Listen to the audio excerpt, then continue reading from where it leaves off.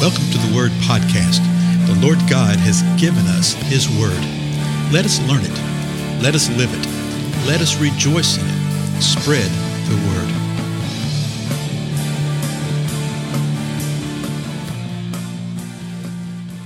Blessings, everybody. This is Dale. Thank you again for joining with me today on the Word Podcast. We're continuing our examination of 1 Timothy. We're in the 5th chapter where the Spirit is leading Paul to give instruction to the body of Christ about how you're to get along with each other. Remember, that's what he said. He told Timothy, hey, I want to see you, I want to visit you soon, but in case I don't get there soon, I'm writing these things out to where you'll know how the body of Christ is supposed to relate to one another. In the last episode, we started looking at some more information about the elders. And the 17th verse said this, you'll remember it.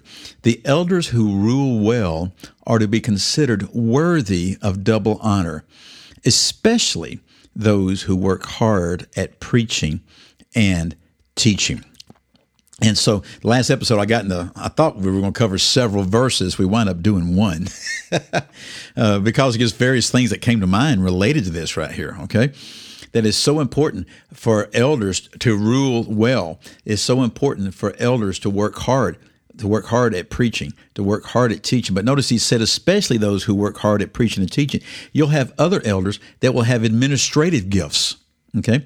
You'll have other elders that will have pastoral gifts.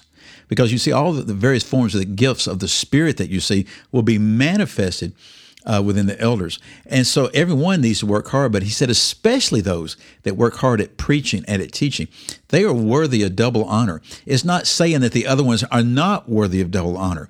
It is also not saying that you're worthy of double honor just because you've been given the title elders. And that's a grievous mistake that many, many churches make. Elders rise up from within the body and are recognized by the body as elders and leaders within the arena that God has gifted them in. Okay, this isn't some title that we take upon ourselves and then insist that people bow before us because we have a title. That is far too often the norm, and it should not be. So Paul continues with this, though. In verse 18, he says, "For," in other words, we're to do this because the Scripture tells us to do it. The Scripture says, "You shall not muzzle the ox while he is threshing, and the laborer is worthy of his wages." And so if someone is pouring forth their life and pouring forth time and working hard at doing these things, especially the preaching and the teaching and the leading, then don't muzzle them. Don't muzzle them. Now, this does not mean that someone that has that giftedness is not called to be a businessman. No, nothing can be further from the truth. What you see a lot in the Scripture is that people did have businesses. They did their life. And then the Lord used them in leadership. But you will have those that are vocationally pouring all their life and all their time into the preaching and teaching and the rule and ruling well of the body of Christ. Those, you don't want to muzzle them. You want to take care of them, folks, okay? Because a laborer is worthy of his wages. Sadly, what usually happens is someone else will come along and will see and will acknowledge and say, hey, this individual can really help us where we are. And they'll seek the Lord, and the Lord will say, yeah, go on over if you want to. That'll be fine. And the church that is left hanging there goes, oh, well, we didn't know. And the problem with that is that they did know. They did know, but they just chose not to look. And then they feign surprise when all of a sudden they leave, So anyway, he continues teaching about the elders, verse 19. Do not receive an accusation against an elder except on the basis of 2 or 3 witnesses. So in other words, don't listen to gossip, particularly about an elder. If someone comes to you and says, well, I heard this and this, that's gossip. Don't do it. Now, it doesn't mean that if something is wrong and is not correct, that it doesn't need to be addressed. It does need to be addressed. But it needs to be addressed on the basis of 2 or 3 witnesses. So let's just use context here. It's talking about elders who rule well. Well, let's say there's an elder who's not ruling well, okay? They're not working hard at preaching. They're not working hard at teaching. They're just mailing it in. They're just faking it. And there's a lot of them out there, folks. Okay, there's a lot of them like that. And it just grieves my heart where the body tries to be so supportive. Oh, well, we have to support them. They're the pastor, they're the teacher, they're this, so we have to. Not when they're not ruling well. You can go before them and address the issue, but not as an accusation. not as an accusation. We do it on the basis of 2 or 3 witnesses and say, hey, we've noticed that something's going on here. Is there something we can help you with? We notice that you're downloading your sermons instead of studying to show yourself approved unto God. Okay. Is there something time-wise that's causing trouble here? And discuss things, not do it as an accusation, but to bring forth the witnesses, to help, okay, to encourage, to exhort. Okay. So he tells them, don't do this. Don't receive an accusation against an elder.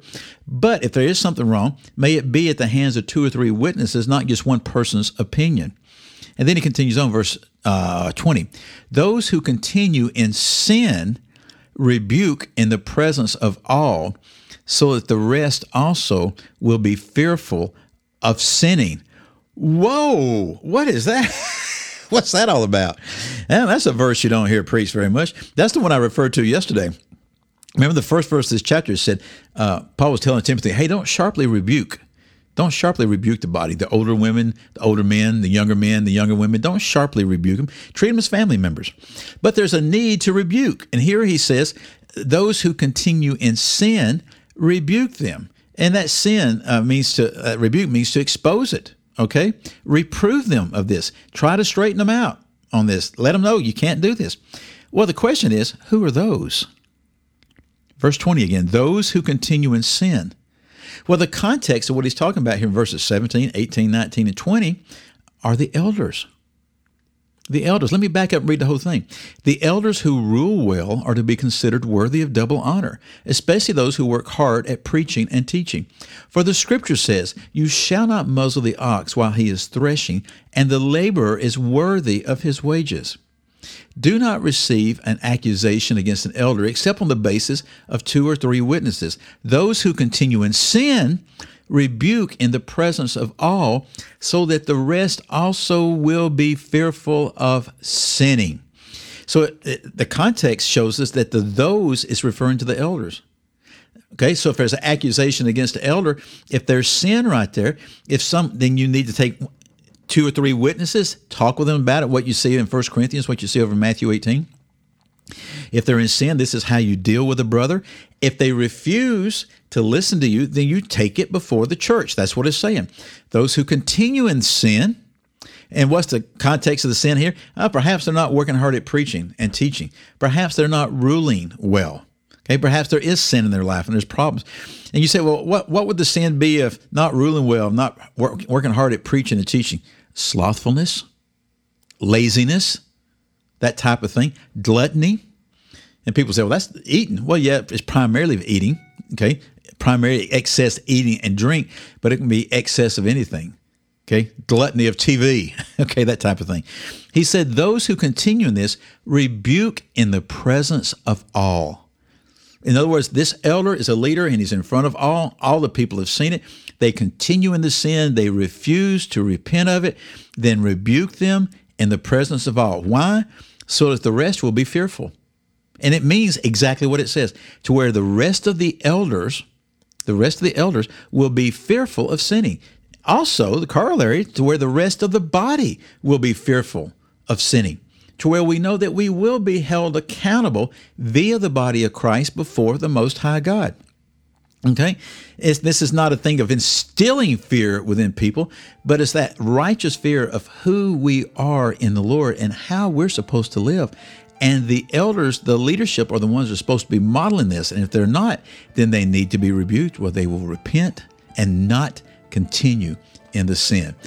This is something that so needs to take place today, and it's so rarely done. Anyway, we'll continue next time. Again, I'm Dale. I'll see you then. Goodbye.